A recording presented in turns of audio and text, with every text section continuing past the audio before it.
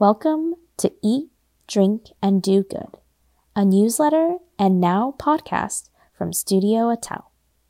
I'm Jenny Dorsey, the studio's executive director.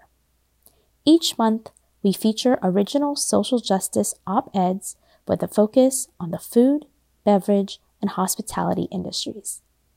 In these upcoming episodes, we'll be revisiting some of our favorite pieces from 2021. I hope you enjoy the podcast today, and if you're learning something from these op-eds, please consider supporting us on Patreon at Studio Attell, spelled Studio A-T-A-O.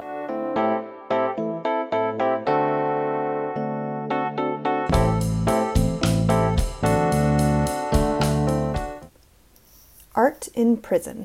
Incarcerated People Deserve Space to be Creative by McAdoo.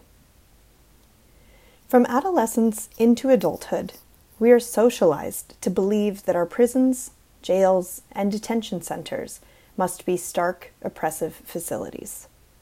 Despite the goal of rehabilitation, these institutional systems are intentionally made to be and feel worlds away from our thoughts and everyday lives. As a young woman with an incarcerated parent, I felt smothered by my own conflicted feelings towards this approach, curious about life on the inside, while attempting to ascertain my own opinions on whether prisoners should have access to college classes, art spaces, libraries, and opportunities to better themselves. What I've come to understand is that if we aim for healing and positive change within the carceral systems that exist today, jails and prisons must not be inflated to represent the whole of someone's identity. Instead, they should serve as spaces where true rehabilitation may take place before reintegration back into society. This means it is entirely our responsibility to engage with our incarcerated folks as the fullest versions of themselves. This is proven to have important, long-lasting effects. Jailed humans who practice art start forming closer relationships, benefit from an equal and respectful creative environment away from the top-down authority, solidify their own self-worth, and remember or relearn the self-satisfaction of completing a challenging process. By exposing humans to a diverse range of artistic practices, we then discover the styles of expression that resonate the most with each incarcerated individual. The United States makes up 5% of our global population, but has almost a quarter of the world's incarcerated people. Since the 1970s, America's spending on carceral facilities has increased over 1,000%, and our rate of incarceration has increased by more than 10 times, topping out at 2.2 million in this country alone. For context, the U.S. prison population would be the 5th largest city in the country. These days, our American carceral system thrives due to institutional racism, modern-day slavery, and personal and political profit. Yet, increased imprisonment does not result in safer communities. We constantly label and stigmatize people who we deem to have made poor choices, without understanding their situations. Those who have broken a law or committed a crime are dehumanized and separated from society, often for decades. These humans aren't offered the social services they need to successfully reintegrate, nor are the public given opportunities to see and learn of the humanity behind those walls. Our national crisis of mass incarceration is one of mass dehumanization. We're so deeply separated, so conditioned to believe in a moral binary, that we forget that the people stranded in cells are mothers and fathers, sisters and brothers, daughters and sons, friends and community members with their own stories to tell. So, how can we begin to connect those of us on the, quote, outside with the ones, quote, inside? How can we shift the words felon, criminal, convict, and inmate into first names with real stories, like Alan, Dante, Dominique, and Heather. Semi-formal art programs have found their way into prisons since the turn of the 20th century, but more of us can begin to use our own unique art and creativity to push forward new channels of storytelling, engaging a wider audience along the way. As a pastry chef, I was eager to explore the possibility of using desserts to tell deeper stories, redirecting the focus of the people, places, and moments that we choose to celebrate. At Los Angeles County State Prison and Rikers Correctional Facility, I supported men serving life without parole and women serving multiple short-term sentences, respectively, to decorate cakes that depicted their own stories.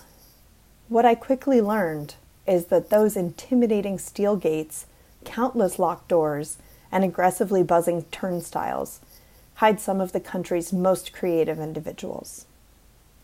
In LA's Lancaster facility, Dante Hayes presented prison cakes, handcrafted with food from the commissary, while Lester Polk spoke of his experience managing the prison bakery. James Green, in particular, inspired me with his resourcefulness, soaking Skittles in milk to achieve different colors, dyeing eggshells in the liquid, and using toothpaste as the glue base for his colorful eggshell collages. At a time when I often felt challenged by my own lack of resources, this was a powerful reminder of how to think innovatively, despite constraints. In Rikers, a distorted Louis Vuitton cake warned of misplacing our values, a lesson learned the hard way after a theft shifted one mother's entire world.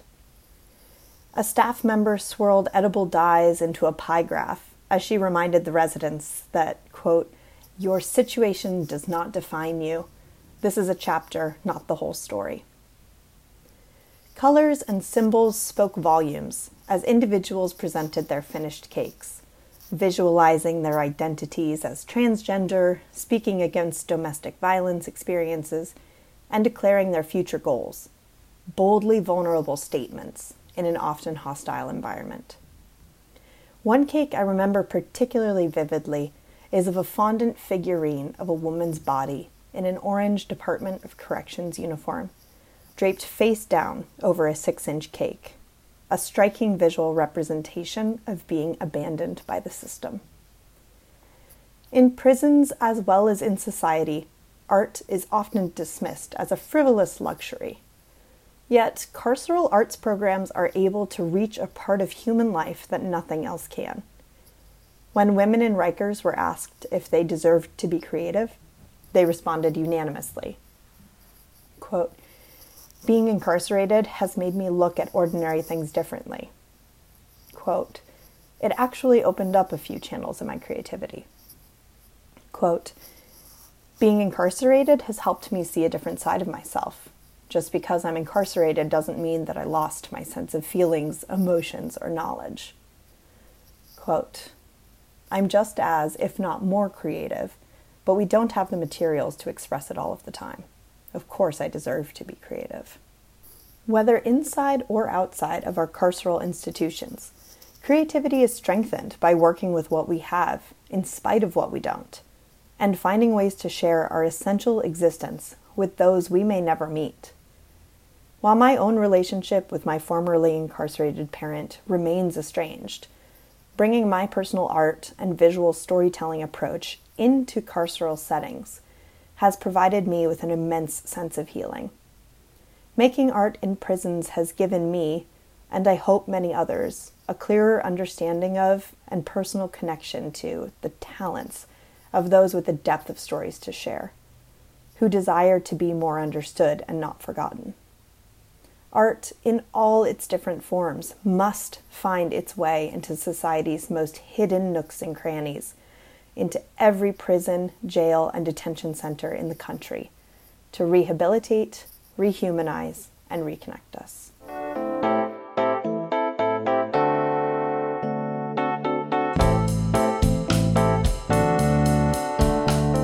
If you enjoyed this episode, you can find all prior issues of Eat, Drink, and Do Good on Studio Tao's website at studiotao.org/newsletter. I'm Emily Chen, the head of content at the studio. Every month, we'll be releasing a new newsletter and podcast with social justice analyses from new and emerging writers. Make sure to sign up for our mailing list and follow us on Instagram, Facebook, and Twitter to be the first to know on all new episodes. All of our contributors are paid for their time and work, so if you're able, please consider supporting us as a monthly donor via Patreon or via a one-time gift at studiotow.org/donate. Thank you for listening.